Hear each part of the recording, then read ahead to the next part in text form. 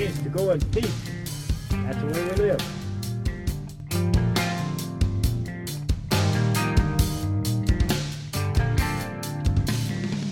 Okay, guys, welcome back to the Grimerica show. This will be our 4th episode. And as promised, we've brought back Red Pill Junkie to have a chat with us and bring us up to date with some of the latest and greatest. But first, I'd like to introduce, as always, my co-host Graham. How are you doing, Graham? Hey, I'm doing excellent. Looking forward to chatting with both you guys. How's it going, Red? How you been the last couple weeks? Hello, my friends. Hello to all our listeners all around the world, and hello to the NSA agent monitoring this conversation on Skype. Yeah, at least we're happy to say we've got our recording gremlins worked out. Seems like everything's up and running again, so that's good to know. Maybe it was the Hadels after all. The Hadels, the MIBs, who knows? Mr. Indrid Cold playing around with us. So I read the red pills were great last week. I gotta say, Red, I really enjoyed them. Great work as always. Thank you, sir. Do you have anything new for us? Well, no. We could really say that the mainstream news have definitely, been more important than the fortune news. You know, I started right now with a joke about the NSA, because the talk of the time right now is the shock of discovering that the United States government is gathering all this information from all the major internet service providers, Google, Microsoft, YouTube, Skype, which wasn't so much of a news to us, because we already knew that the United States government was building a really big, ginormous installation in Utah, which was intended to collect internet data. But now this is in everybody's minds. I think that it has finally clicked how enormous, how big, how prevalent this surveillance it really is. Yeah, it's pretty fucked up. And didn't they say that they're recording phone conversations as well and storing them? The Guardian broke the news that phone provider Verizon is giving to the United States all the metadata for all the calls of all their clients. I mean, the metadata is about who is calling who, where everybody is, and how long did the conversation take. Yeah, it's interesting how the mainstream is starting to cover it. That's what I find fascinating, is that, along with a few things that have happened, controversies in the political establishment of the U.S. and the mainstream. It's starting to open up, or something's going on. Yeah, exactly. Because back in the 1990s, there was talk among the parapolitical sites about something called Project Echelon. I don't know if you guys ever heard of it. Oh yeah. Project. I'm not sure I have. I'd have to look in. The name sounds familiar for sure. Well, I think they even made a TV movie about it. Yeah, there was a movie about it. It was a good movie, actually.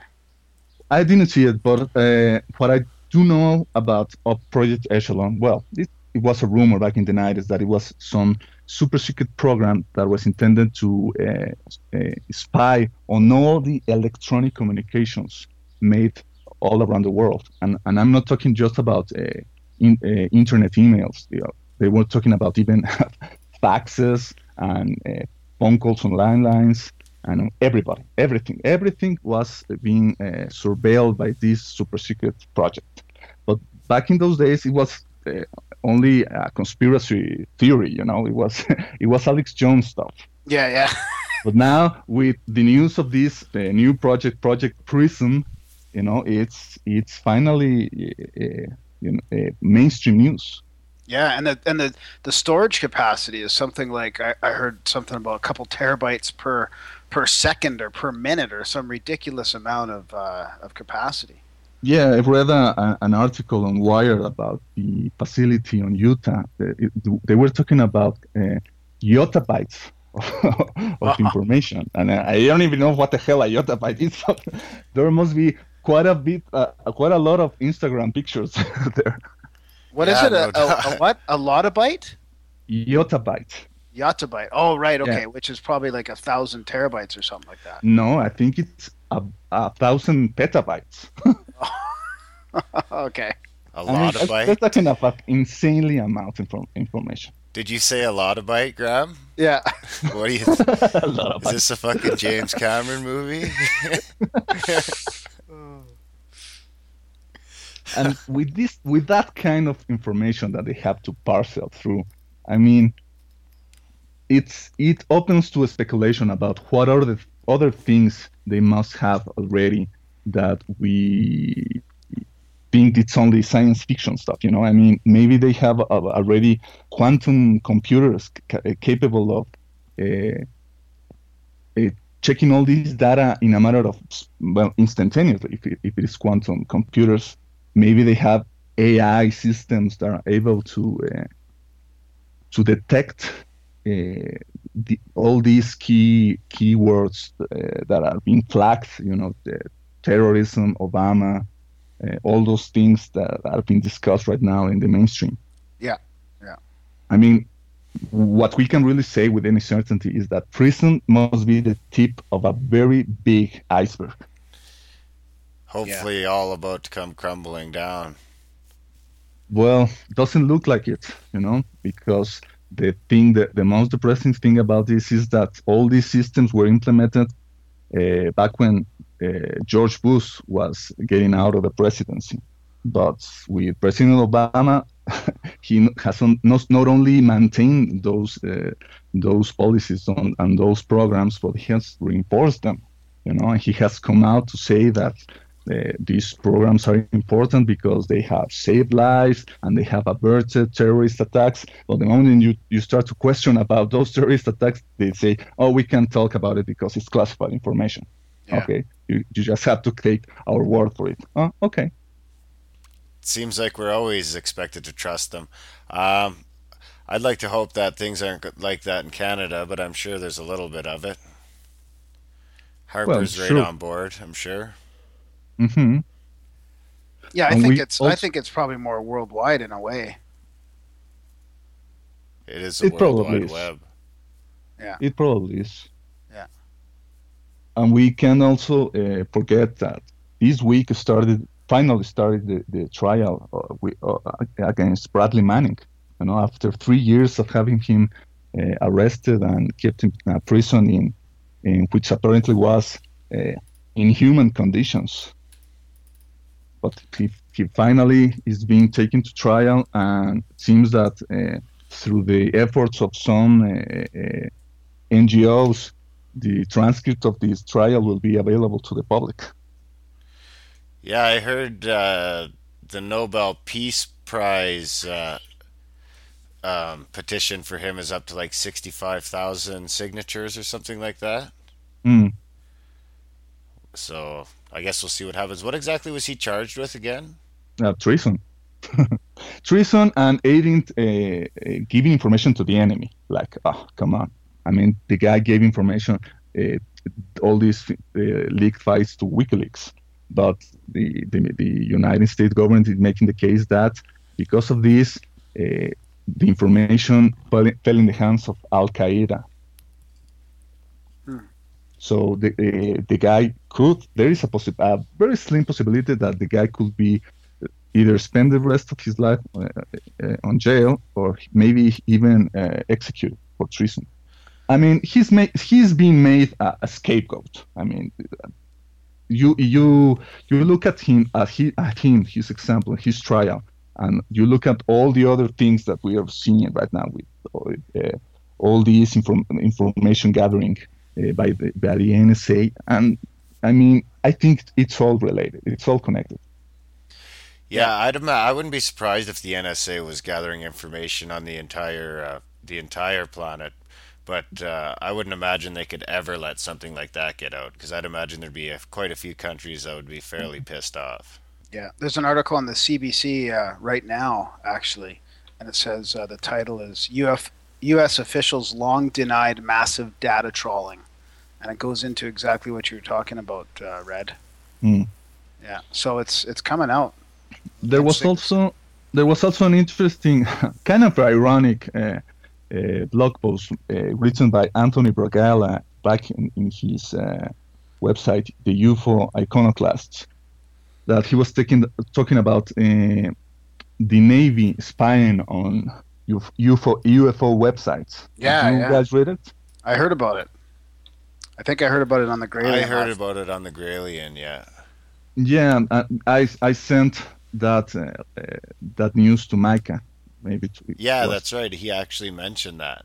And it's kind of an interesting thing because either you can look at it as something completely, innocuous, maybe some people working for the government that have a personal interest in UFOs and are using the war computers to look at those sites while they are on their lunch break or whatever, or maybe it is used as a kind of psyops. I don't know, trying to fuck with the minds of the ufologists, trying to incite some paranoia on them.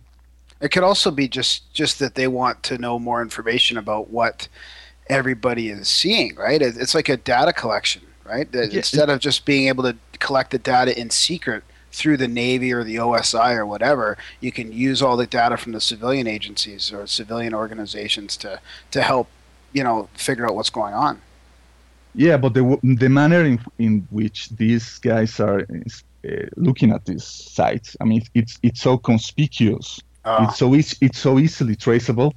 I think it tells you something, because if they really wanted to keep it a secret, I'm sure they have capabilities to make those inspections completely untraceable. Yeah, that's a good point. So it's like they want to get caught.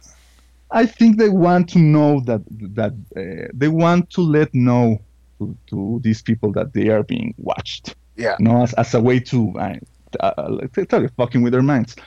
Greg Bishop talked about it back when he was writing his book Project Beta, that he felt that he was being spied, or that someone was tampering with his mail, and it's starting to really affect him.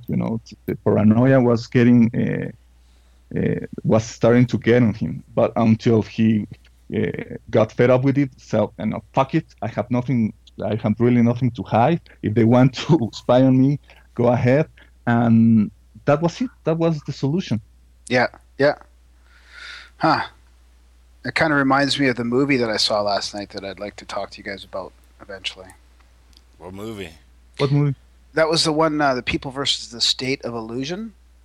The producer was from Calgary originally, so he did like the Canadian opening of it, and he talked afterwards about making the movie. It's quite a fascinating movie. That was from the makers of What the Bleep Do We Know? No, it wasn't from the makers of it. This guy did it on his own, but there was at least two of the scientists in What the Bleep were in this one. So Joe Dispenza and Candace Pert were both in this movie too. So it was kind of along the same lines. About how our perception,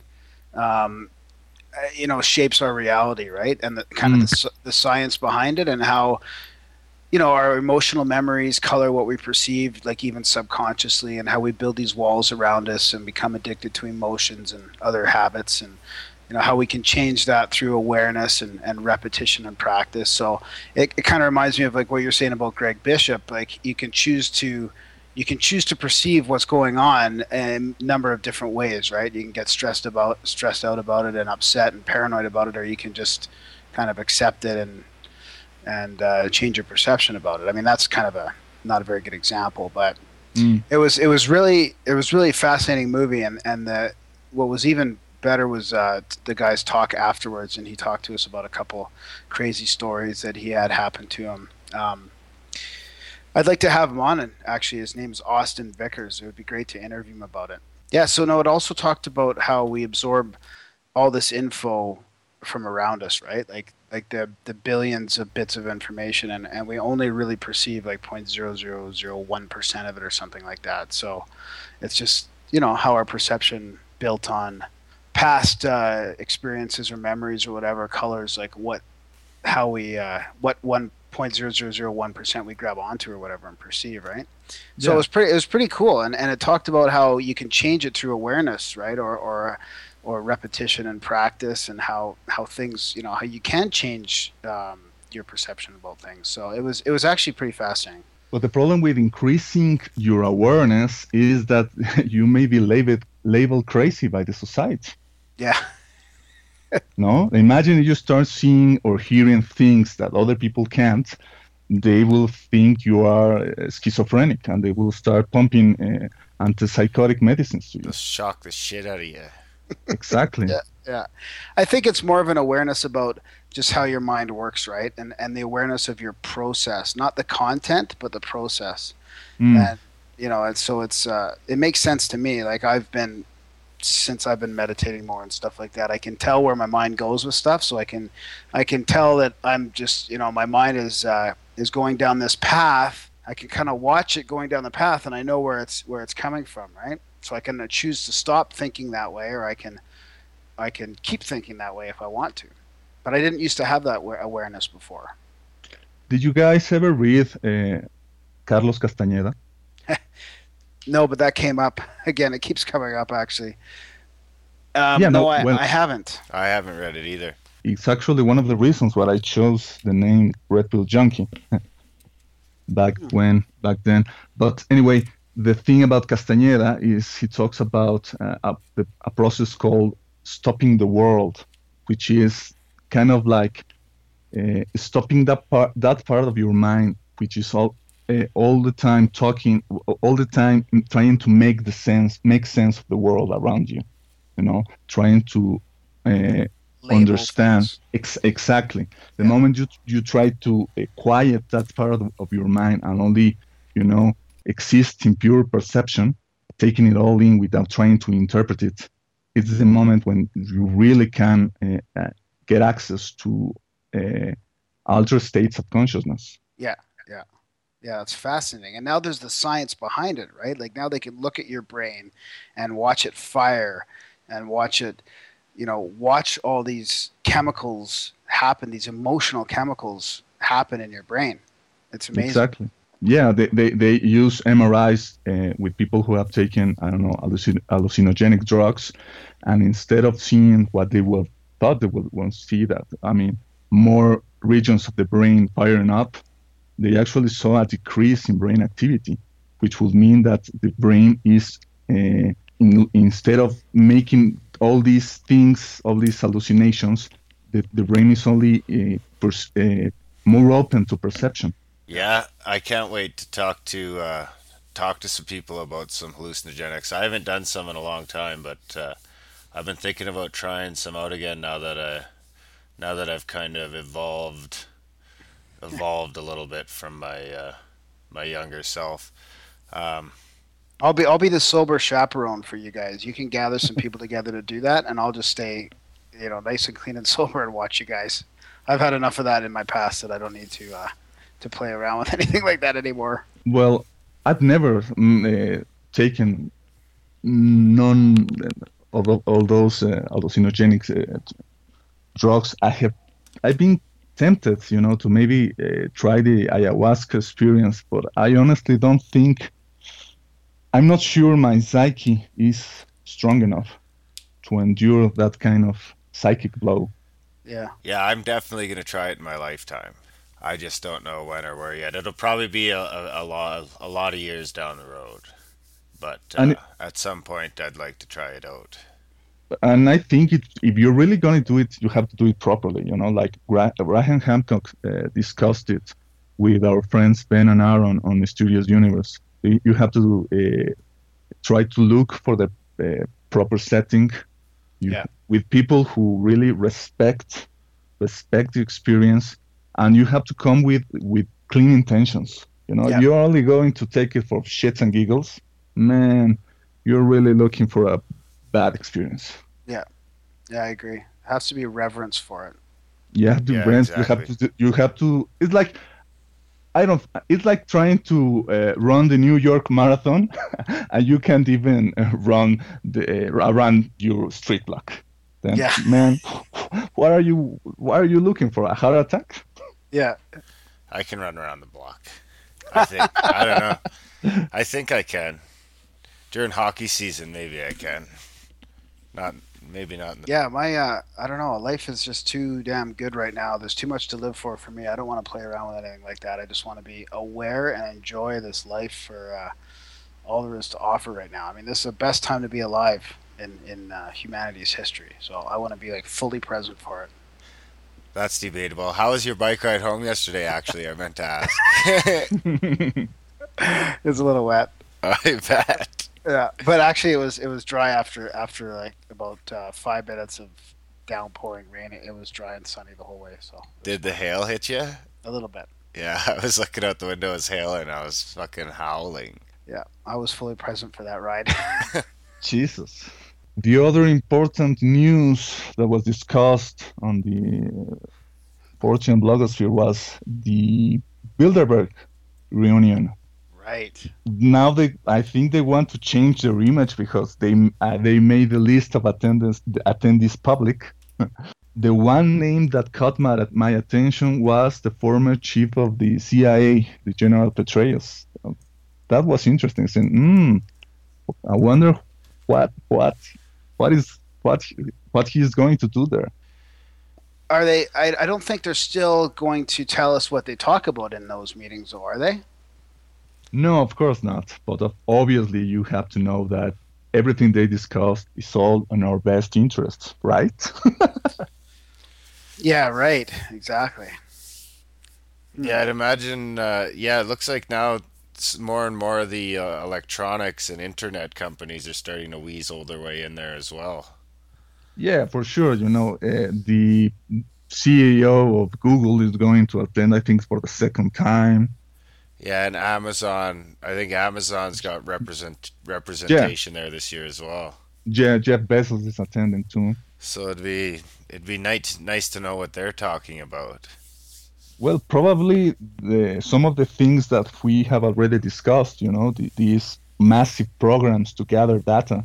How much of a tax break you get if you comply. Exactly. So, was there anyone else notable on the list?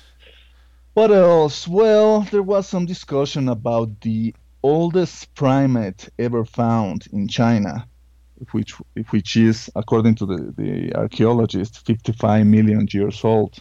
And this primate is not exactly part of the line that eventually evolved into humans. So but nevertheless, it was important because it pushes back the evolution of primates to even earlier times, right? Yeah, to just after the dinosaurs, really, right? Exactly. So was it that far?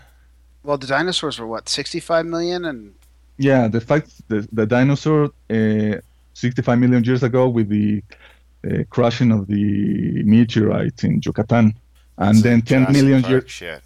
Exactly, and 10 million years ago, you have this little primate that was no bigger than a rat, already making the way into the world. Huh.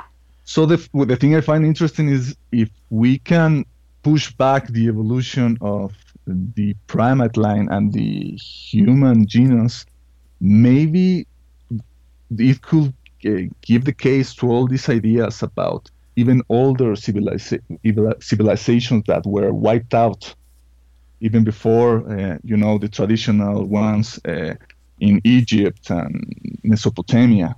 All the things that Graham Hancock discusses with his books, Fingerprints of the Gods. Yeah. Nobody talks about civilizations that were maybe millions of years old because that's ludicrous from our current scientific paradigm. Possibly even not quite human civilizations once upon a time. Yeah, exactly. Maybe there was some dominant species on this planet who achieved uh, uh, technological civilization. Then we enter the fuzzy realm of all these discussions about the reptilians and all that stuff. Scotty Roberts territory. Exactly. Yeah, he's coming on at the end of June, so we'll have to ask him about that. Yeah, it will be interesting. Just we keep discovering more and more stuff about our past. Yeah, and there's going to be for every one thing we discover, there's 10 or 100 who will never see the light day. Who is going to be lost forever. Yeah. It would seem after about 10,000 years, everything's gone. Yeah, exactly. I like this TV program After Man. I think it's the title, which shows how frail our modern cities really are. If they are not constantly being attended to, they will crumble in a matter of years. Yeah, it's hard to imagine that. It's hard for me to imagine that. It feels like our cities are like indestructible in some ways. Yeah, we really are with the idea that our civilization is going to last forever, but we really don't have any guarantees about that. No. No, definitely not. It's like a child who never considers its own mortality. Yeah. But we really need to... And it's kind of funny because that's kind of like a new problem. You know what I mean? Like even 100 or 200 years ago, things were a lot different. People were, life was a lot harder. You could be prepared for a lot more. Yeah. Even 100 years ago. If like the power shut off and the water shut off, most people would have probably been okay because they had been living large portions of their lives without power and water anyway. Yeah. You will have some backup system, as it were. Exactly. Like a city 150 years ago, if a city got hit by a solar flare or something like that, they wouldn't even know. They wouldn't even care. Nowadays, it could throw the entire globe into total anarchy. It's an interesting paradox because the more advanced we become, the more... vulnerable. Vulnerable, exactly. We become, too. Yeah. I was just thinking today when we were having those problems because I couldn't hear you guys anymore, so I reached for my phone and I was trying to text and I was trying to use the notes. I thought, well, what if I lost all these connections? I'd feel like on this little island all on my own. Yeah, it's so weird how easily we become dependent to all these technologies, right? Yeah. To the hive. You're addicted to the hive, Graham. Yeah. Me too. It's okay. Which reminds me of another interesting news that I read about just last night about this actress of this TV series Walking Dead, who has been arrested by the FBI for allegedly sending letters laced with resin to President Obama. What? Yes. I haven't heard of that. Did you guys read about that? No. I heard something about it, but what was it laced with? Ricin. Ricin. Sorry. Right. Yeah. Huh. Or resin. I don't know what it's called, but yeah, it's dangerous for sure. Huh. So she's gonna get probably hung. I don't know. Maybe she could allege to have mental problems. There we go back to the idea about how society labels dissonant behavior. But the thing that I found ironic is how The Walking Dead is about the crumbling of society, crumbling of the structures of authority, and now this actress, he tried to apparently attack the major figure of authority in the world, President of the United States. Is she just really trying to play her role or something? I don't know. I haven't read much about it. I think Lauren Coleman is covering the story on his blog, Twilight Language. I wonder what Stanley Krippner would have to say about something like that. I don't know, people almost like snapping. Like you'd think she had it pretty good. Yeah. Exactly. Yeah. I mean, successful and rich. Why why is she doing that? She has destroyed not only her career but her entire life and the life of her family. Yeah, that's crazy. I wonder what the conspiracy theorists will say about that too. Some sort of A false flag attack. Yeah. That's what Alex Jones is saying, I'm sure. yeah, Manchurian candidate. Exactly. So yeah, I wonder what Stanley Krippner thinks about how connected our society is. Like, it reminds me of in Micah's book, The UFO Singularity, how they talked about the similarities between our World Wide Web and the Eastern philosophy of connected consciousness. Yes, like maybe we're making some type of electronic prosthetic for something we might have had in a more natural way a long time ago. Because Stanley Krippner's been around for a while. I think he would have had an interesting life for sure, because he's been around since, like, I want to say like the 40s, 50s. He was born in 32. Yeah, so he was rocking, back in the day. He's seen a lot of things happen. Smoking grass with the Grateful Dead. Yeah, exactly. Yeah, exactly. I'm halfway through his book, Rolling Thunder. There, it's pretty good. Yeah, he talks about some of those days. Yeah, it's been a pretty fascinating book. I'm really enjoying it too. I just finished the Sweat Lodge part and the shamanic dreaming, which I'm just fascinated by. So I'm going to a Sweat Lodge tomorrow, actually. So that's kind of appropriate. I think 2 days before we interview Stanley Krippner. So that should be interesting. You're going to Sweat Lodge tomorrow, aren't you? Yep. Oof. Have you been to one before? Yeah, it's great. Sweat it out, buddy. Betcha, I'm gonna sweat it all out tomorrow. We have some of those here in Mexico too. Well, the traditional ones are called temazcales, and they're like, I don't know, like earthen igloos with only one hole in the ceiling, and people get inside and take all the clothes off, and they put on the water on hot coals, and it's a religious ceremony. Yeah, it is in the native culture too. Yeah, or in Canadian native culture too. Yeah. So I once had a very interesting experience in a sauna. I wrote about it in my blog. I call it my Mothman moment.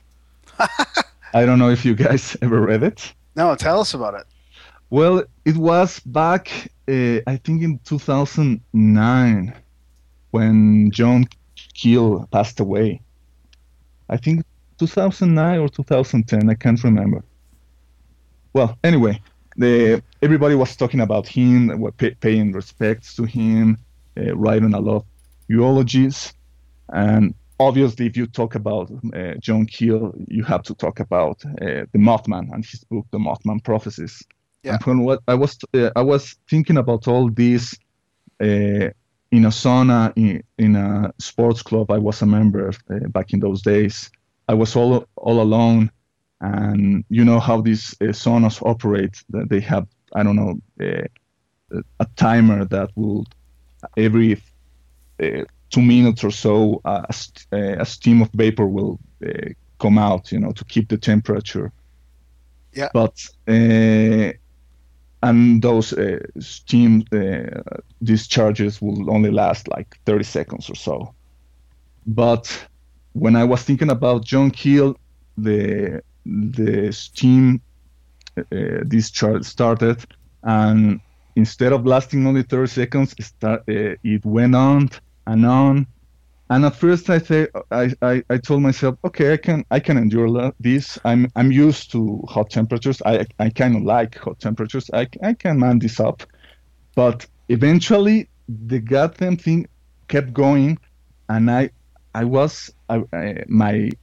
skin felt like it was on fire. My ears hurt, and I really got scared. I thought, man, I gotta get out of here, or maybe I'm going to suffer a heart attack. And the moment I stood up, and you start to move in an environment full of hot steam. Everything hurts. Yeah. The moment I touched the handle of the door, that's the moment the steam stopped. That's crazy. Yeah, that was what the hell. Yeah, I think actually in Krippner's book he was saying that that he had the same sensation of his skin being on fire. Yeah, it's like exactly what he described. And he said he decided that he just had to embrace it, and he breathed it in and he accepted the fire. Yeah, well, I don't know. This could, obviously, a skeptic would hear this kind of talk and will dismiss it as all a coincidence. But I can't help thinking that there was some trickterish aspect to all this, there was someone there teasing me or testing me, seeing if I can. I obviously failed the test. No, maybe you passed. Yeah. But it was interesting. Yeah, that's very creepy. Well, on that note, I suppose we might as well get to our interview with Stanley Krippner. He's a PhD psychologist. So we'll catch you next time, Red and Graham, and I hope you guys enjoy the interview with Krippner.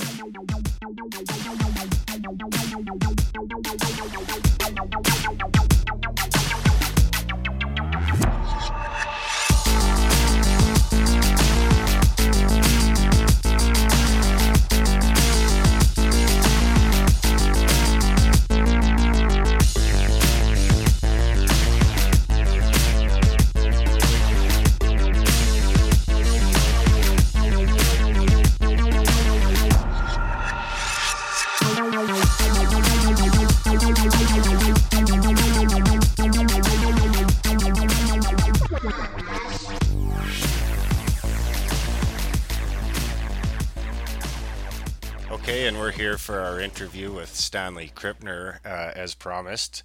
With me, as always, is Graham. How's it going, Graham? Hey, I'm doing excellent. I'm really excited here to talk to Stanley.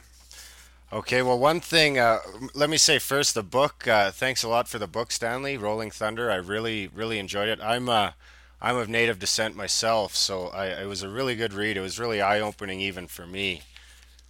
Well, I'm glad to hear that. So one question about the book I had was how much did Rolling Thunder talk to you about the meaning of the seven-pointed purple star? Well, of course, the 7 points were sort of his logo. He had the 7 points on his turban, which he wore on very formal occasions, and he used it from time to time in his ceremonies and around the house. And to him, it was representation of the 7 sisters, the Pleiades, as Western astronomers call them, which have a whole interesting history, not only to the Greeks, but, there's a tribe in Africa who claims that they were star people, that their ancestors actually came from the Pleiades. And they had a map of the Pleiades way before Europeans came into contact with them. And those maps, as far as I know, have been pretty well verified as being ancient maps, and they do pretty well correspond to the position of the Pleiades, which means that they either had sharp eyes or they had very good intuitive skills. So there's much more to the Pleiades than that, but that gives you some overview and gives your listeners some overview as to the Pleiades and how Rolling Thunder connected with the 7 points. So in your mind, did Rolling Thunder believe that perhaps the ancestors came from there, or that did they look more as the spirit world was there? More that the spirit world was there. Now, of course, this African tribe has a legend that the ancestors really came from there, and we can sort of stretch a point and see that we're all stardust because we're made out of the same stuff, basically, that stars were made out of. We all go back to the Big Bang. And all energy and matter and spirit actually comes from that Big Bang trillions of years ago. So I look at a lot of these statements metaphorically. But let's get back to Rolling Thunder, as we discuss in our book, The Voice of Rolling Thunder.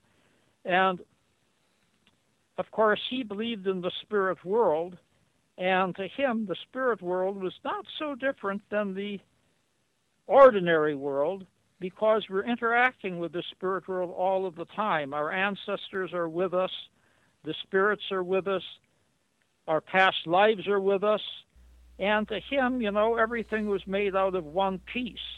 And it's just the Western thought that either denies the spirit world or separates the spirit world from the ordinary world and sets up these false distinctions, which isn't really part of Native American way of looking at things, where body, mind, and spirit are all interconnected. Yeah, the natives, they more looked at it as being one with the earth, and that you know, sickness in the earth would be related as sickness in humans. Absolutely. And Rolling Thunder made a big point of that. We've got to clean up our act personally. We've got to clean up our act ecologically. And our survival depends upon that. Now, a lot of Native American healing emphasizes balance, emphasizes wholeness, equilibrium. And when a person gets sick or when a planet gets sick, it's out of balance. And of course, there was this marvelous film some years ago, Kiwanaswatsi, which is a Native American tribal world, meaning world out of balance. And the film shows how messed up this poor world of ours is, with all of the global warming, the desertification, the pollution of the air, the pollution of the oceans, and the warring factions on the earth. This is really an earth out of balance. And Rolling Thunder devoted his life to trying to get some balance back into the earth so that people could be at one with nature and a part of nature and not kill each other off, kill nature off, and go on the rampage that's been so ruinous to the human species. Now, you were with him through a lot of that, right? You knew him for quite many years. Oh, good heavens, yes. I knew him for a couple of decades, as a matter of fact. And so I was with him during the thick of some of this. Now, I was interested in the story about how Rolling Thunder kind of came into his power.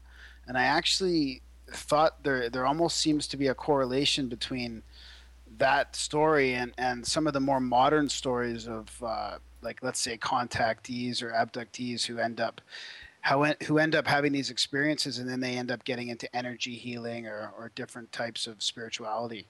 Have you ever thought about that at all? Well, yes, this is actually a very common theme with healers today. And it's not so much of a common theme with Western physicians, although it is more so with Western psychotherapists. A number of Western psychotherapists go through some sort of mental illness themselves or have mental illness in the family, and this gets them interested in becoming psychotherapists and helping other people. Every once in a while, we do have a physician who went through an illness or had illness in the family, and this is what triggered their interest in becoming a doctor or a chiropractor or a naturopath or a nurse or whatever. Mm-hmm. But you see this to the extreme with indigenous healers and shamans and medicine people.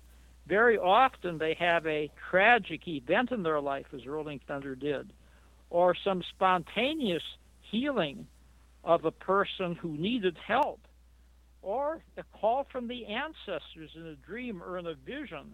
Very, very dramatic ways of being called to heal. So the one thing I also wanted to ask you about before I forget is you've been into the Dream Lab work. You had all these studies going on way back. So did you ever follow the work of like Russell Targ or Hal Puthoff, or even like Robert Monroe at the Monroe Institute?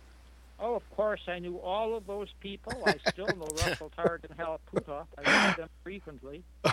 And I was actually one of the first people who Robert Monroe told about his out-of-body experiences. Really? And I took him seriously. He had been to University of California, Los Angeles, as a guest of a friend of his in the psychiatry department, and he was telling the people in the psychiatry department about his out-of-body experiences, and they listened politely in silence. And after he was finished, he said, "Well, now, gentlemen," there were no women in the group in those days, "well, gentlemen, what do you think of these stories?" And there was dead silence. And then finally, one of the psychiatrists spoke and said, "Well, Mr. Monroe, to be very frank with you, we all think that you're schizophrenic." Well, now they wouldn't get away with that because we studied out-of-body experiences. We know that many people have these experiences, and almost none of these people are schizophrenic. And when they are schizophrenic, they have very, very bizarre out-of-body experiences, what we call depersonalization. And for the most part, these are experiences that they can learn something from, and they can be very illuminative and illustrious.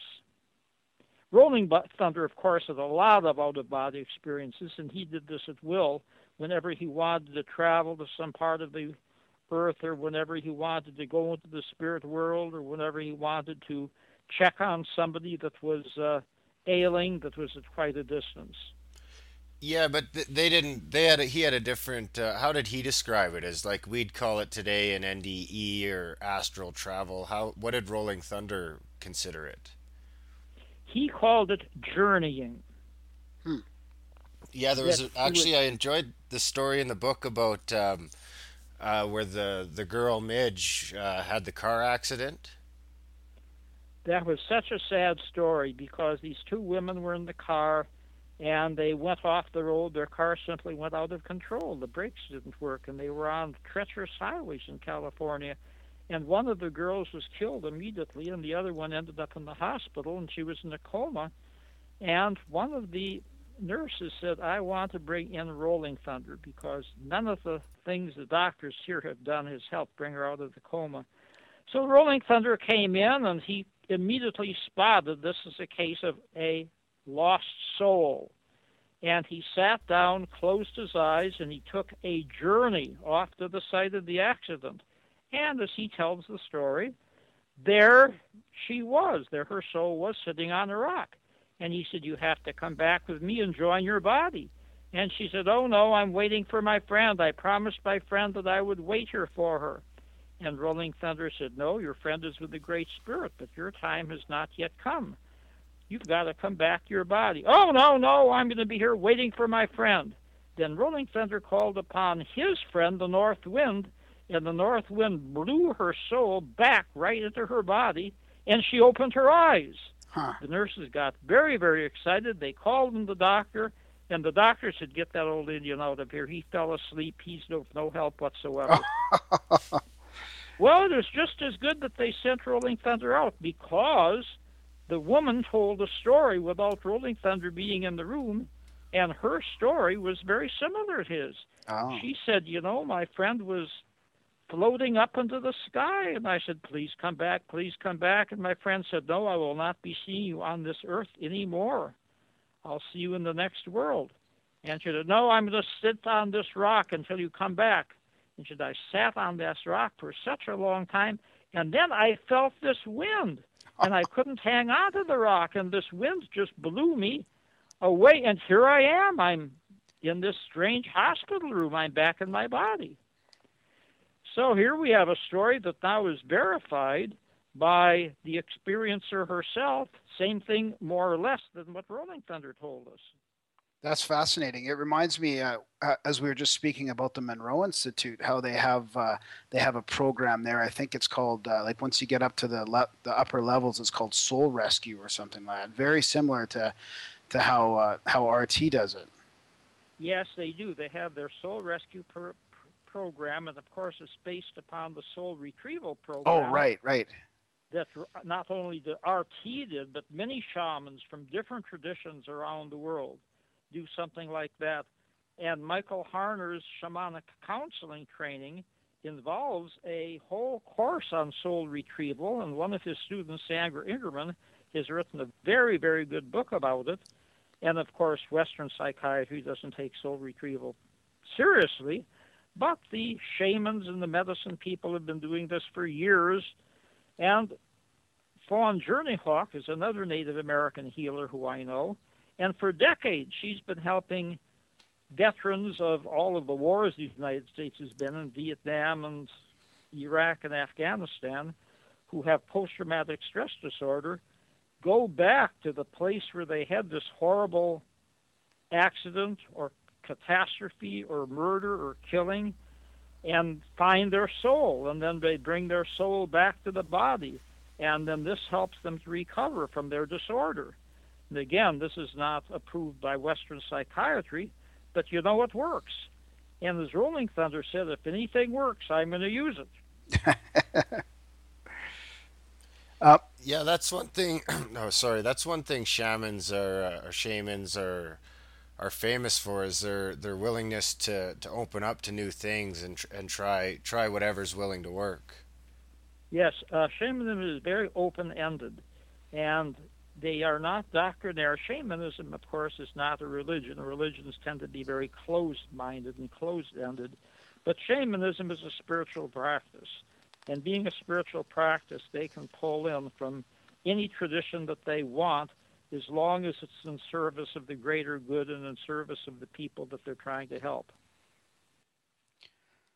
I also like the correlation between Rolling Thunder, his dream work, and what the shamanism, consider, what is it called, dream work, and then comparing that to some of like Stephen LaBerge's work in lucid dreaming, or being able to obtain lucidity in order to heal things. Or do you see any correlations there? Or have you ever tried like lucid dreaming yourself?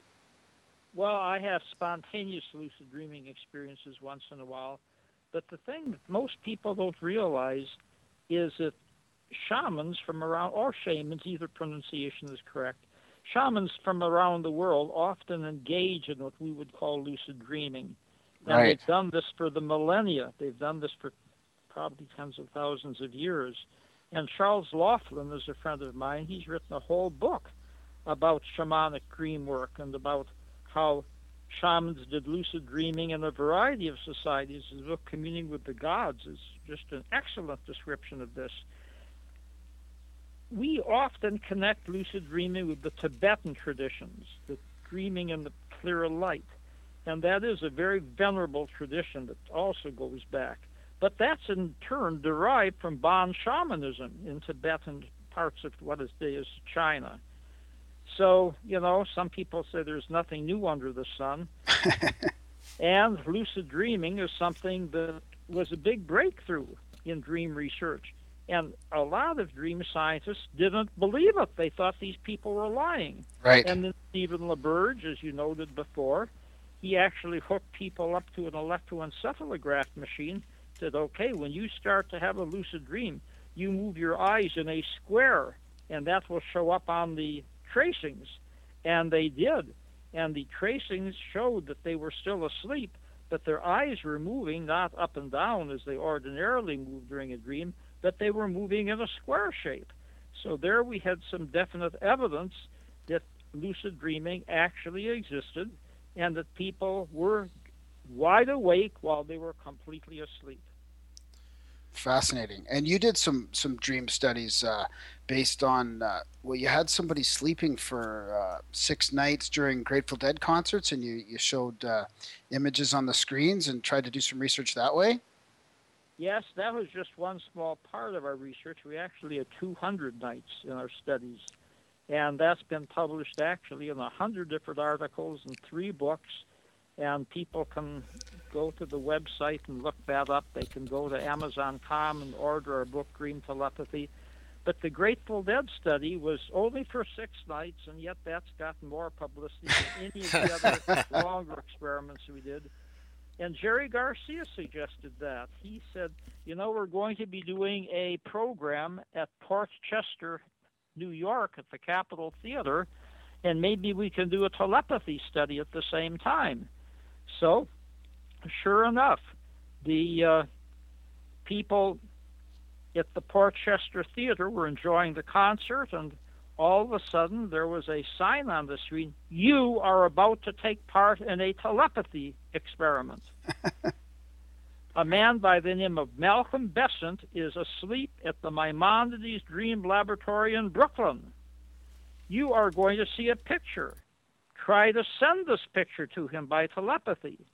And at that moment, our research volunteer flipped a coin, and heads meant one picture, tails meant another picture, and then he put the picture into the slide projector that flashed on the screen, and then the Grateful Dead talked about the picture, the colors in the picture, the activities in the picture, while Malcolm Besant, who was an English psychic in our laboratory, was dreaming.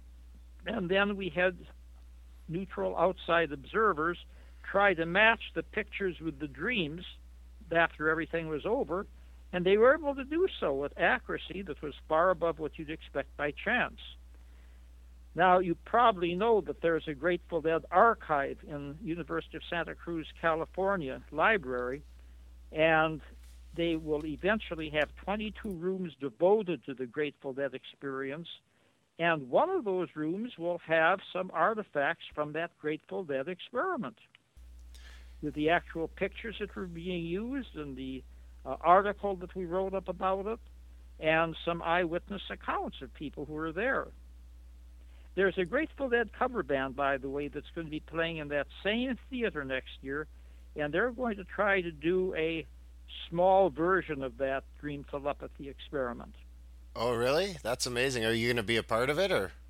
Oh, yes, and I can't say any more about it than that until we get everything settled, but, it'll be interesting to sort of revisit that whole project again. Yeah, no doubt. Because, the Grateful Dead were really close friends with, turned out to be, or ended up being close friends with Rolling Thunder in the end. Oh, yeah, well, they certainly were, and this, of course, is how I met Rolling Thunder. I met him through Mickey Hart, because every time I saw Mickey Hart, he would say, "You've got to meet Rolling Thunder sometime. You got to meet Rolling Thunder sometime." I said, "Fine, I'm open to it."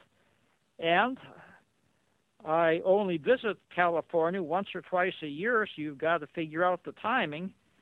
So this is when I was working on dreams in the Maimonides Dream Laboratory in Brooklyn, New York. So one time I flew to San Francisco, and when I came to San Francisco, I would stay at Mickey Hart's ranch, which at that time was in Novato, California, and he had sent a private plane to pick up Rolling Thunder, so we finally met. And how was, what were your impressions when you first met him? Well, I was at a Grateful Dead concert, and during the intermission, I saw this striking Native American man with beads and Native American feathers walking down the aisle with a beautiful woman on either arm, and I thought, this must be Rolling Thunder. So I walked up and I said, "You must be Rolling Thunder." He said, "You must be Dr. Krippner." And that was the beginning of a beautiful friendship. Yeah, spawning a couple of decades. You bet, absolutely. And now you're still close friends with his grandson? Yes, I'll be seeing his grandson again in just a few days. We have ongoing projects, and now, of course, we're trying to give publicity to our book, The Voice of Rolling Thunder. And Rolling Thunder's grandson, Stidian Morningstar, is a very, very talented web designer, and he's a computer whiz, and he's working for a company in Boise and is sort of doing something with computers and book design that hasn't been done before. It's very, very ingenious. So he's sort of carrying on the shamanic tradition electronically, you might say.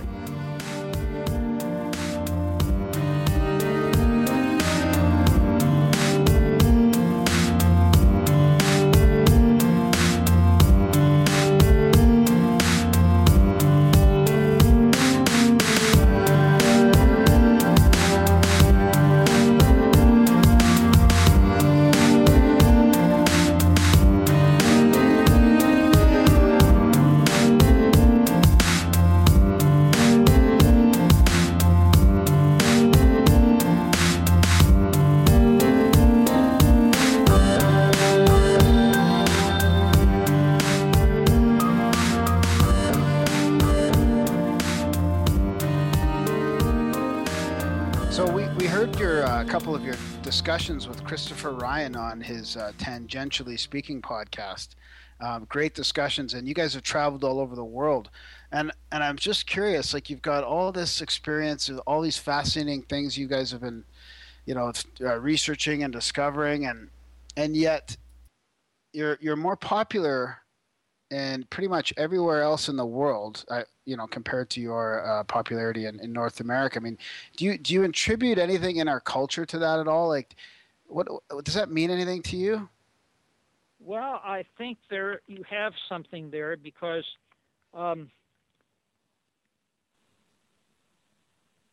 topic of shamanism and Native American healing, I have found, is actually better known and more popular in Western Europe than it is in the United States. I went with Rolling Thunder to Western Europe, and we did some programs together, and he had much larger crowds in Europe than he did in the United States.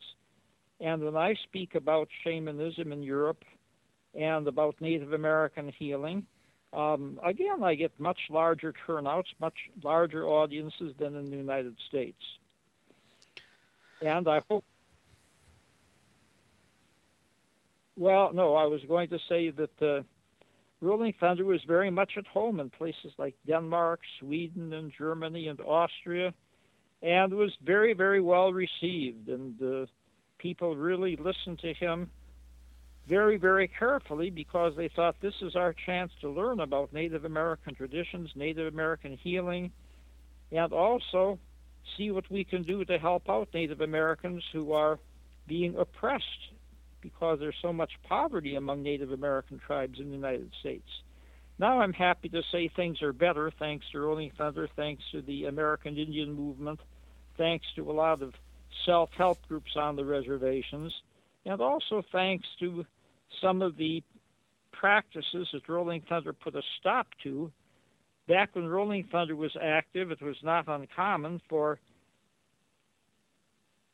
social workers to take a Native American baby and give it to a white group of parents who didn't have any children, thinking that the child would be better off. And then the child grew up not knowing anything about his Native American tradition. And also, Rolling Thunder, back when I first knew him, was trying to protect the pinon trees, the pine nut trees. They were a source of food and protein for Native Americans. And he noted that, this was against the law, of course, but bulldozers would come in and tear up the trees so that land could be used for grazing land for cattle. And he protested, and finally he and his group put sand in the engines of the tractors, and so the tractors wouldn't run the next morning. Well, both those practices are now stopped, and you will never guess who stopped them. What president of the United States put an end to this? One of the best friends that Native Americans ever had was Richard Nixon. And Nixon, despite all of his flaws and foibles and actual sins, was very, very helpful to Native Americans because one of his coaches in high school was Native American. And he said he learned a lot of leadership from that Native American coach. Didn't learn enough, but he learned something, and at least he learned enough to be a good friend of Native Americans, and he became president. But also, I'm a member of the Smithsonian Institution's Museum of the American Indian, and they recently had an entire article devoted to how Richard Nixon was such a good friend of Native Americans. So also, there's sort of a funny story while we're talking about Nixon. Rock Scully was one of the road managers of the Grateful Dead, and he was going to prison, not for anything that he had done wrong, but he refused to help the government prosecute a marijuana dealer who was a friend of his, and so they put him in jail because he was not cooperating. And so Rolling Thunder was called upon to do a goodbye ceremony for Rock Scully, and I was there at the time, and so Rolling Thunder smudged us all with the ceremony, and then he made a prediction. He says, Rock, you're going to have an experience in jail that you will never have in the ordinary world. And sure enough, Rock Scully went to jail, and who should be in this cell right next to him but H.R. Haldeman, Nixon's chief of staff, who had been put in prison because of the illegal activities that he participated in when Nixon was president. And the two of them actually became friends, and Haldeman was the only one of Nixon's staff who admitted that he had done something wrong. He wrote about this in his autobiography, and I think that maybe his contact with Rock Scully humanized him a little bit, because his kids were very thrilled and excited to find out that their father was now a friend of the road manager of the Grateful Dead. Yeah. So speaking of our North American culture there compared to the rest of the world, do you think it's going to open up at all, or do you think it has been opening up? It certainly is opened up to Native Americans. There's much more of a visibility now of Native Americans. And as I said before, the Smithsonian Institution's Museum of the American Indian in Washington, D.C., and its branch in New York City are bringing in, good heavens, hundreds of thousands of people a year. Their museum is very accurate. Their exhibits are constantly changing, and people are learning a lot from that museum, from its publications. But also they're learning a lot from Native Americans who are giving lectures, who are sharing their knowledge, and who are taking people on tours of their reservations, and who are contributing to American culture in many different ways. So what about more of opening up in a parapsychological type of way, or opening up to more of this duality of consciousness and this type of thing? Well, it's good news and it's bad news. First of all, the bad news is parapsychology is not getting much money, not getting much funding. So people are not opening up their pocketbooks to support parapsychology. But it's opening up in that more people are reporting parapsychological experiences, and one is finding more articles about parapsychology in magazines, and even associated topics, especially in the field of physics magazines and biological magazines, because many of the descriptions are right out of the pages parapsychology. Like when you read the biological magazines about cells that are separated at a distance and they're still mirroring each other in terms of their behavior, although there's no physical way they could be in contact. Mm-hmm. And in quantum physics, you have again, groups of subatomic particles that are separated, and yet it seems as if they're still in contact with each other. So a lot is going on that doesn't call itself parapsychology, but certainly is part of the new emerging paradigm that there's a much closer connection between atoms, between cells, between people, between other organisms and people, than we've suspected. Yeah, and it seems like that those connections aren't bound by the laws of physics as we know them either. Yeah, not by the laws of physics we knew today, but I think it's only a matter of time that the laws of physics will expand and will have a lot to teach us about what we call embeddedness, and about what David Bohm called the implicate order, the underlying order that unifies things, which is beneath the explicit order, a term he used to describe the surface order where things seem to be separate and distinct from each other. But, Native Americans knew about this unity thousands of years ago, and a quantum physicist by the name of David Peat wrote an entire book called Blackfoot Physics, talking about how the philosophy of the Blackfoot Indians is very, very similar to the postulates of quantum physics. And we've got a lot of that in our book, The Voice of Rolling Thunder, because Sidian Morningstar has been reading quantum physics since he was a kid. And so he has, of course, early on grasped the similarities between quantum physics and what Native Americans had been talking about for thousands of years.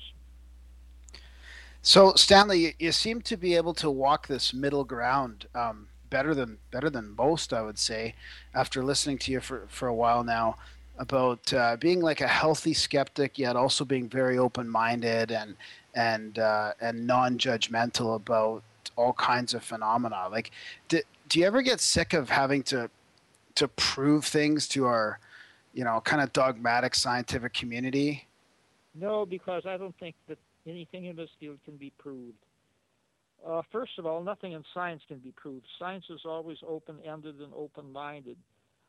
Proof is a word that I don't even use. You can say something is demonstrated, something is repeated, something is verified, but I tell my students, don't use the word proof unless you're talking about logic, mathematics, or whiskey. That's a good point. So do you ever get sick of trying to demonstrate something then? If the challenge comes from somebody who is well informed and asks a sensible question, no, I don't. I enjoy the repartee. Right. Okay.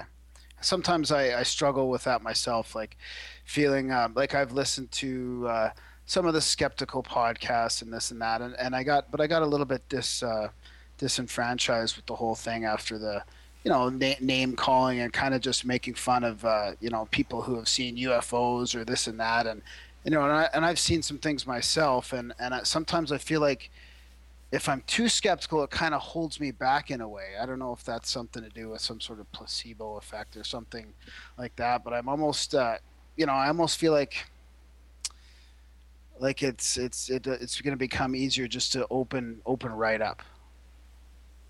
Well, this name calling and ridicule is really not part of the scientific method. Right. And so people who engage in that are really undermining science, and they're really deviating from the true scientific path, which, of course, has to be open-minded and has to exhibit a willingness to try things out, to test things, and then if they're verified, fine. If they're not verified, fine. But either way, we've added a little bit to human knowledge. Yeah. Rolling Thunder, by the way, was very cautious about matters like this. People knew that if they took his photograph without his permission, very often the photograph simply would not turn out. But he would not accept a challenge. He would just let things flow in their ordinary way. And one year he was visited by a very well-known photographer who wanted desperately to take Rolling Thunder's photo, but he knew he wouldn't do it without Rolling Thunder's permission. And he also had a life-threatening disease, which is the main reason he came to see Rolling Thunder. So Rolling Thunder worked with him for 3 months, and the life-threatening disease, the blood infection, completely disappeared. And so the photographer was just about ready to leave the camp, and a young man brought in from off the road a paper sack, and the paper sack was a young eagle. And the eagle was squawking and yelling and screaming, and he said, "Rolling Thunder, what do I do with this eagle?" And Rolling Thunder said, "Give him to me." And Rolling Thunder took the sack, and immediately the eagle quieted down.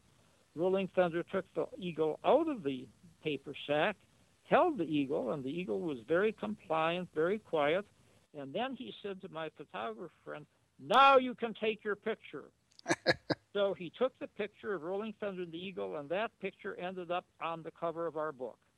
Oh, that's the one. Okay, that's a great picture. And then the eagle flew away. The eagle had been healed, and off it went, back to the nest. Wow. It reminds me of that story of him in the book, The Voice of Rolling Thunder again, how he was running through the forest howling with the coyotes and actually addressing the coyotes there face to face and talking to them. Was it coyotes or was it... Coyotes. Coyotes. This experience, I actually was with him myself. So in this case, I can speak from direct experience. I visited Rolling Thunder several times in Nevada, of course, and on one time it was late at night, and he told him to come with me because he had some business to do. So we went into the place where his land merged into the forest, and he started to howl and yowl, which didn't surprise me because I've seen Rolling Thunder do a number of interesting things. And in this instance, however, a pack of coyote came out of the woods, and they were howling also. And the leader of the pack walked right up to Rolling Thunder, and it was just a few feet away from me. Of course, I wasn't terrified or afraid. I knew that Rolling Thunder knew what he was doing, and the two of them howled and yelped back and forth at each other, and then the coyote led his pack back into the woods. I said, "R.T., what was that all about?" He said, "Well, we have to renew our contract." I told the coyote that we wouldn't let any of our people shoot their coyote pack if they wouldn't eat any of the chickens in our chicken coop. And, you know, I've talked with many people who lived on his land, and never once did they say that the coyotes had broken into the chicken coop and gobbled up chicken. Never once.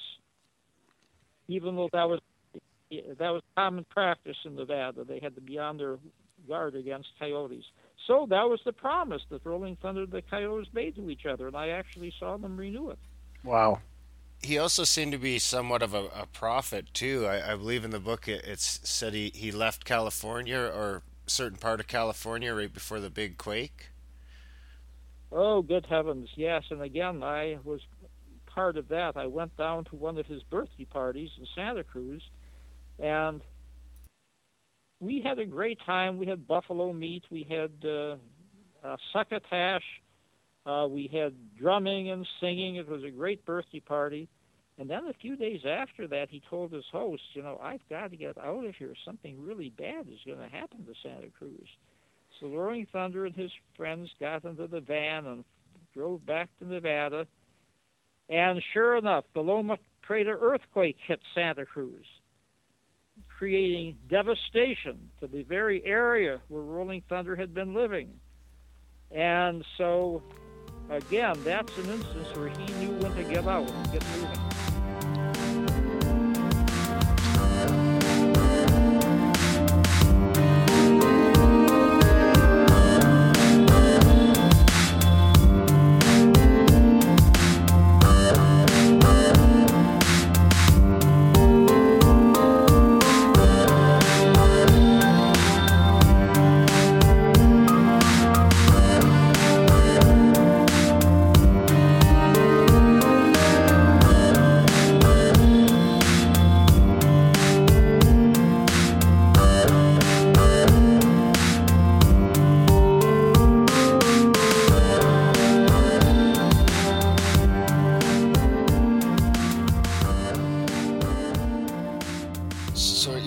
And then he was also quoted as talking about the Vikings and the Asians both coming to North America before Columbus. And it's kind of funny because I think I remember reading a story in Discover magazine a little while back about them actually finding artifacts that might lend to the fact that the Chinese or some sort of Oriental culture was here first. I've read a great deal about this. I think it's pretty well verified that the Vikings came to America to what today is America, before Columbus did. Fewer people know about the Chinese, and there was a Chinese expedition that actually came to what today is California and actually sailed down much of the Pacific coast, leaving artifacts behind, talking to people, taking notes, examining the vegetation, the animals, etc. And then they left. Now, you know, this was an interesting way of doing things. The Europeans came, and they came to conquer. They were going to take that land and possess it for Spain, for Portugal, for England, for the Netherlands, for France, whatever. The Chinese did things in a very different way. They came as visitors, as neighbors. They came to learn. I wish that the Chinese would have stayed a little longer and would have prevented the Europeans from creating the devastation that they did. You know, the Europeans, inadvertently, it wasn't their conscious desire, but they brought disease. It was the biggest mass extinction of human beings in North America.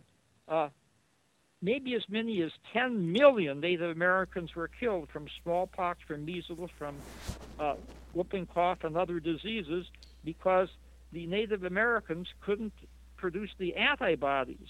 Now, the Chinese didn't have that much of a problem because they were much closer in ancestry to the Native Americans because of the crossover on the Bering Straits that happened, thousands of years ago, and probably, in addition to that crossover, boats that made the trip to the Americas, even maybe as far as South America.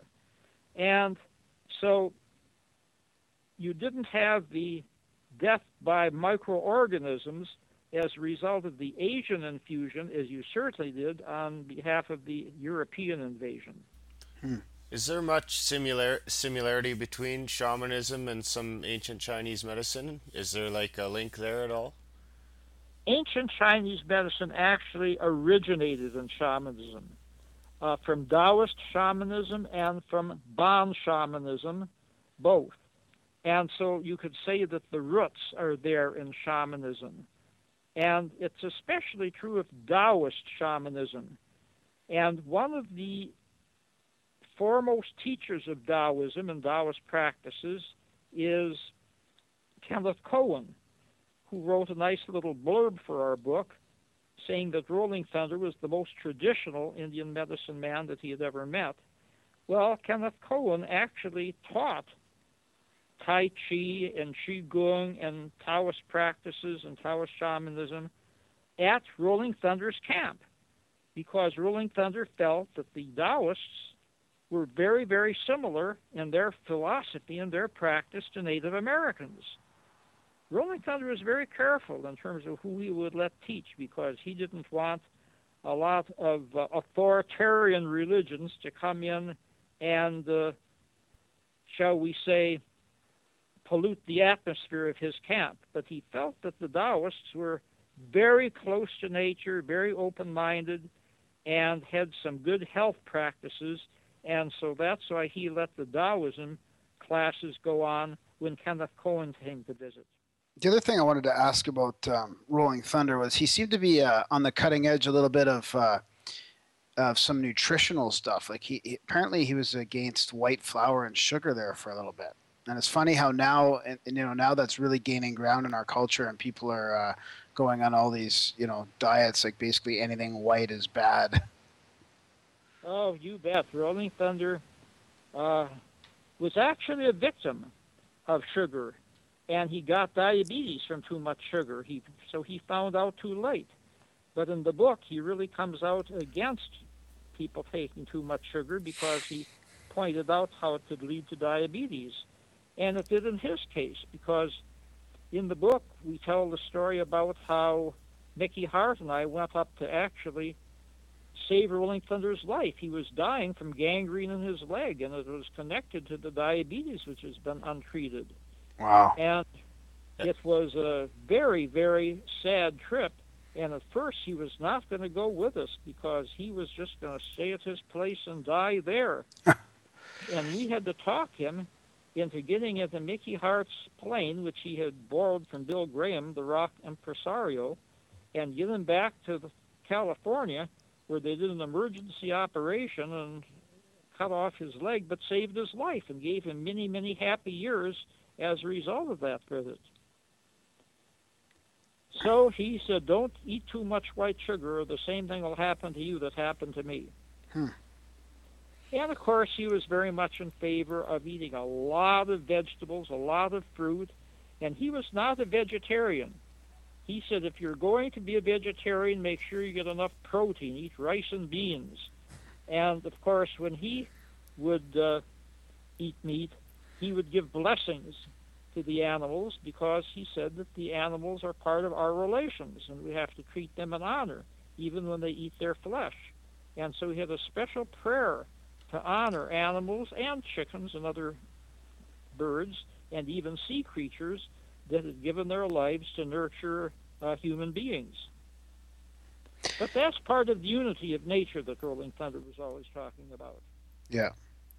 So, Stanley, you've had quite a few experiences yourself of all these things. I mean, I know that I thought I heard you say in an interview that you were not fully convinced of the afterlife, or our soul sort of surviving after physical death. But then I also, in your book, you talked about hearing Spotted Fawn's words the day she died. Oh, that was very poignant. Rolling Thunder's wife, Spotted Fawn, was a very good friend of mine. She was a wonderful human being. She really held the community together when Rolling Thunder was gone. And she developed cancer, and Native Americans got free medical treatment at the Presidio Army Hospital in San Francisco. And I would go down several times a week, and I'd do hypnosis to help alleviate the pain. And so at least you could have a peaceful death. Mm-hmm. And then I went to Mexico for a conference, and when I was in Mexico, I had a very unusual dream of Rolling Thunder in his truck driving back to Nevada from California. And I said, RT, why are you leaving? Why are you leaving? And he turned his head, and I looked in the back, and there was a coffin. I knew that was the coffin of his wife, Spotted Fawn. And then the next night, I woke up suddenly, and there was this voice of Spotted Fawn saying, I came to say goodbye. I'm not going to see you on this earth again. And that was the very night that Spotted Fawn died. Wow. So does that not convince you? So all that I can say is that's pretty good evidence. Yeah. Well, you were asking me about John Kennedy's assassination. Yeah. And that ties in a little bit with the book because Rolling Thunder had a great admiration for Senator Ted Kennedy, who had done a lot on behalf of the Indians. And he had very little respect for most U.S. politicians. But Ted Kennedy was one person who had really drafted some legislation that was extremely helpful. But years before that time, I did have a unusual experience with psilocybin, which is a substance very similar to LSD. I took it in a legal experiment, and I had a very exciting time with a lot of visual images, a lot of musical accompaniment, a lot of scenes from my own life, a lot of insights into the workings of the universe. And then I had this very, very tragic image of Abraham Lincoln, who was in silhouette with his head bowed and a gun at the base of his head, and somebody shouting out the president had been shot. And then Lincoln's face morphed into that of Kennedy. And again, there was a rifle, and somebody was saying the president has been shot. And sure enough, a few months later, Kennedy was dead. Wow. So you can call that what you want. It might have been coincidence. It might have been precognition, but it's sad to say it came true. Yeah. One thing I'd been meaning to ask you is, do you think that the placebo effect lends more to the idea of consciousness being something generated by the brain, or the brain simply being some sort of a conduit? The ability for the consciousness to be tricked into healing the body? Well, you can make a case either way. All I can say is there is now a whole different paradigm about consciousness, holding that consciousness is the basis of all existence, and that the brain is basically a conduit for consciousness. It shapes and forms consciousness according to that individual's personality, hopes, and desires. And, of course, this is not in accordance with mainstream science, but it's an interesting point of view, and several worthwhile books are coming out on it. And, again, that would explain the parapsychological phenomena that we've been talking about, that there is this unity. And it's very much in consort with Native American way of thinking. So to get back to the question at hand, the placebo effect actually goes back to Native American shamans and shamans from other parts of the world in a very interesting way. Just think back 50, 60, even more years ago, maybe 100,000 years ago, maybe even further, 200,000 years ago, when early humans got sick, and there was somebody in the clan or in the tribe who wanted to make them well. And maybe they would pray to the saints or spirits, or maybe they would give them herbs that were completely worthless.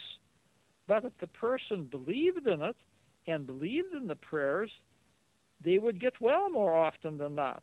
Well, today we call that the placebo effect. What if somebody didn't believe in it and said, oh, that's nonsense, these mushrooms that you're giving me, these seeds that you're giving me aren't any good? Well, those persons, by and large, died. And when they died, their genes dropped out of the gene pool and they didn't have descendants. So over the years, the people who responded to placebo had children, grandchildren, great-grandchildren, who also manifested the placebo effect. And so this aided human survival. So today, placebo is so strong that it probably accounts for at least 40% of the effectiveness of any medicinal drug that's given, and sometimes as much as 50 or 60%. In fact, you can even give a placebo instead of giving a medication, and more often than not, the person will get well because of the power of belief and suggestion, hope, and faith.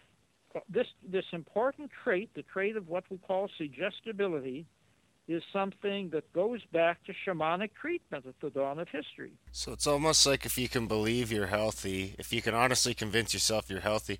So like, I believe I heard a story, you tell a story before about actually being able to destroy a wart just by concentrating every day on cutting off its blood supply mentally. Oh, good heavens, yes, there's a whole literature on this. Hypnosis can get rid of warts, self-suggestion can get rid of warts, imagination can get rid of warts. And you're right, it cuts off the blood supply to the wart, and the wart shrivels up and dies. It doesn't do this 100% of the time, but it does this more often than you'd expect if the wart had not been treated at all. One of the first studies along this line was done by Monty Ullman, who I worked with back at Maimonides Medical Center doing the dream telepathy research. And I think that's pretty well established now, the power of suggestion in terms of wart removal. Now you take that a little further, and imagination and suggestion can help people to heal themselves of a number of different ailments. Of course, you also want to take advantage of the best that medical care can give you, especially enlightened medical care that doesn't overdrug or overdose or surgicalize a person. But self-healing can be a very, very important part of this project, in this prospect. Yeah, I've actually heard stories before of people who had recovered from cancer and had actually mentioned they had devoted time each day to concentrate and focus on killing, like actually watching cancer cells in their body disintegrate. Well, you see, that goes back to Native Americans. They don't see a distinction between mind, body, and spirit. In the West, of course, we do. In fact, we deny spirit, and then we divide the mind from the body. And one of my colleagues has, again, written a lot about shamanism, Jean Achterberg, did an experiment some years ago where she had a group of people focus on their cancer cells, actually draw pictures of their cancer cells, and also draw pictures of the immune system. And the people that drew pictures of their cancer cells as being very weak, like mud and slime, and the immune system as being very robust, like rocket ships and white knights and warriors, they're the people who survived. The people who thought of the white blood corpuscles as clouds or as mist, and the cancers being crabs or shellfish or rocks, they're the people who died. And so, again, a person's imagination can be self-suggestion and can be very vital in terms of maintaining health and also in terms of curing disease in one way or another. That is fascinating. I have one question before I forget. Stanley, would you, if you had to go back, or if you could go back and redo anything, especially in regards to your book, The Voice of Rolling Thunder, would you change anything or do anything differently? Oh, I certainly would. We made a very bad mistake in The Voice of Rolling Thunder. That's why I want to sell as many copies as I can so that we reach a mistake. We talk about the shaking tents. Now, Rolling Thunder didn't do the shaking tent ceremony, but other Native Americans have. Right. And in the shaking tent ceremony, you bind up the shaman and put the shaman in the tent, and the tent starts to shake. And you know the shaman can't shake the tent because the shaman has been bound. Now, of course, a good magician could do the same thing, so I'm not claiming a great deal from this, except it's been done and observed for a couple of hundred years. And in the book, we talk about the shaking tent ceremony, but we say that at the end of the ceremony, the shaman is unbound. The cords are loose, and they're not. At the end of the ceremony, the shaman is still bound. We've got to go back and change that one word to make it accurate, and I'm aggravated that I didn't catch that before the book came out. Oh, jeez. You're being pretty hard on yourself, Stanley. That's not too bad at all. Well, you know, we introduce people to a lot about Native American history, Native American customs, and so it's even much more than the story about Rolling Thunder. We bring in a lot that the reader probably is not going to be exposed to one way or another in their ordinary reading. Yeah, it was a fascinating read, Stanley. I really liked it. I'm going to read some of it over again for sure, especially the shamanic healing and the sweat lodge chapter. I just did a sweat lodge on Sunday, kind of in celebration of interviewing with you. It was just me and the medicine woman. So that is just remarkable. It really is, because the sweat lodge is a very commonly used healing practice. And just think of it, you sweat the impurities out of your body, you're with a group of people who give you social support, and then there's usually some drumming before and afterwards. It has a lot of things going for it. Yeah, it was beautiful. And I'm so glad to hear that you have been a participant of it. Yeah, I'm going to bring Darren with me next time, I think. Okay, good for you. So, I thought I heard a rumor about maybe a documentary about your life. Is that true, or? Oh, good heavens. People have filmed so many aspects of my life, and they've done so many interviews, and so if they can ever get the money together to edit it properly, there might be a documentary. I just hope I'm still alive when it comes to pass. But I don't have anything to do with that. That's a project that Saybrook University is involved with, and if people want to donate a few dollars, they just send a check to Saybrook University, and they can get the address off my website, which is stanleykrippner.weebly, WEBLY.com. And of course, Saybrook is in San Francisco, California. Sure. Yeah, we'll make sure we put a link to that in the show notes so people can click right over. And then how could people buy your book? What's the best way for them to buy your book? They can buy the book from Amazon.com. They can get it from my website. They can get it from their local bookstore.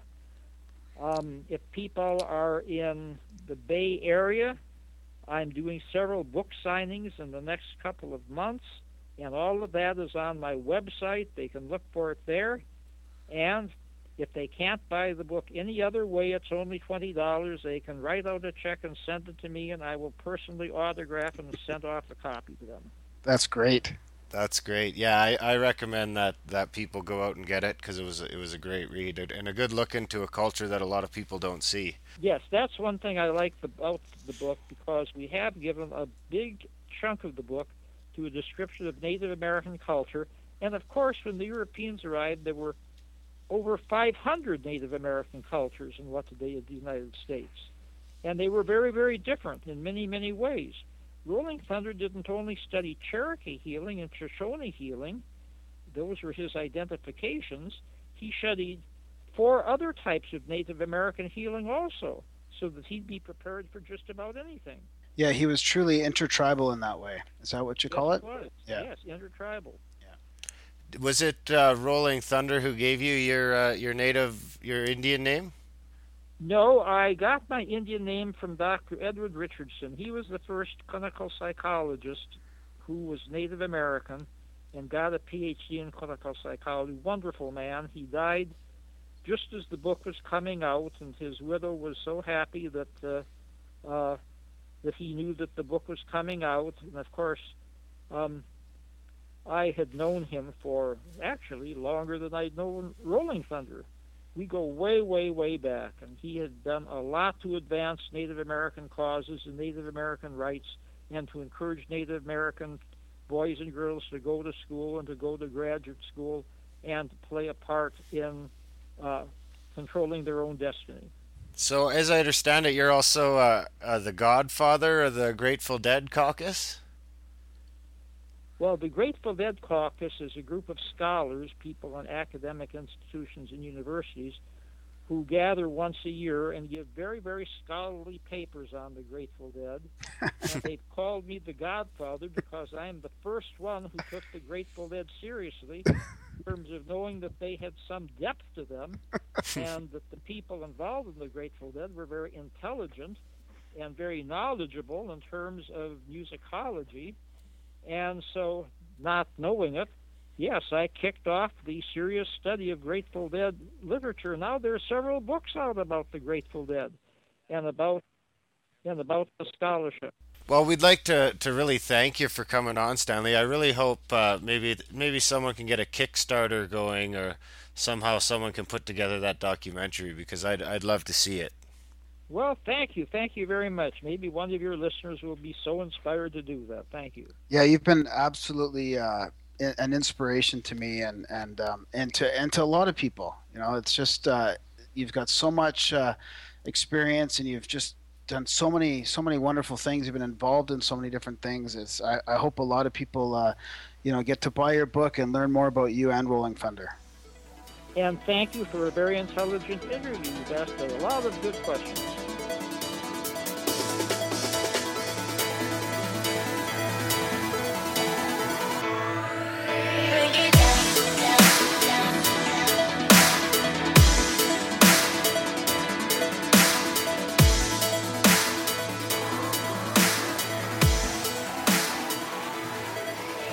Was our interview with Dr. Stanley Krippner from Saybrook University in San Francisco. Just an absolutely fascinating guy. Blew my fucking mind again.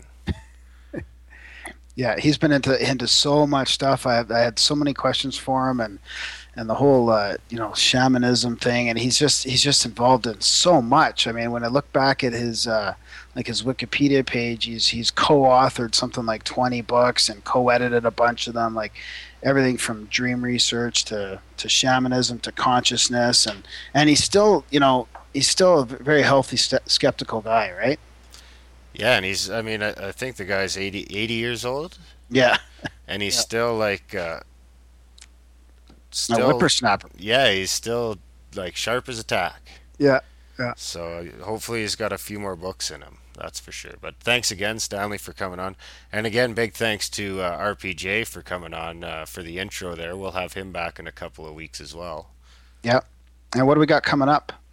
Next we got, actually, we're recording this on Tuesday, and tomorrow we're going on the Nat and Marie show. It's a podcast. I think it's out of Toronto, Canada.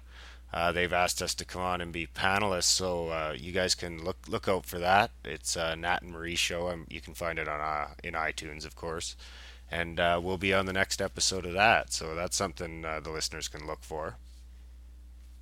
And then we have a NASA scientist coming up very shortly. Yeah, Dr. Philip Metzger out of Florida, Kennedy Space Center, I think.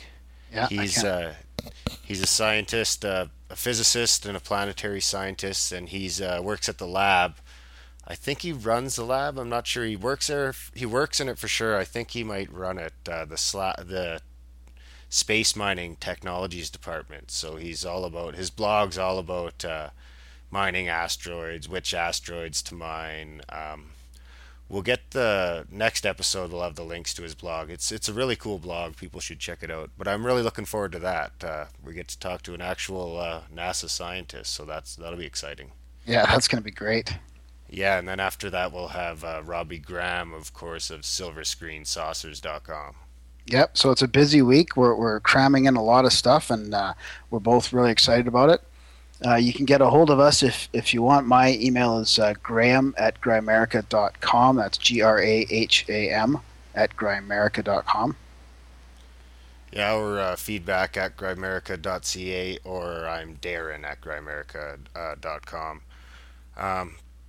And of course, we'll have links to where you can get Stanley Krippner's book, his website, of course, and all that. Um, and I was thinking, hopefully, somebody can put a Kickstarter together. Maybe one of our listeners knows how. I don't know how. I'm clueless, but do you know how? No, I don't. Well, I know how to donate. I know. I'll donate to the Kickstarter. Yeah, maybe someone can get that going and get in touch with Saybrook University and get some crowdsourcing going on this. Or of course, as Stanley said, you can make a donation through the university. So we'll link to that as well in the show notes. Alrighty. Well, thanks a lot, Darren. That was great. Okay, and of course, we'll have links to all the music you heard in this episode as well. And we'll see you when we see you. Ciao, man.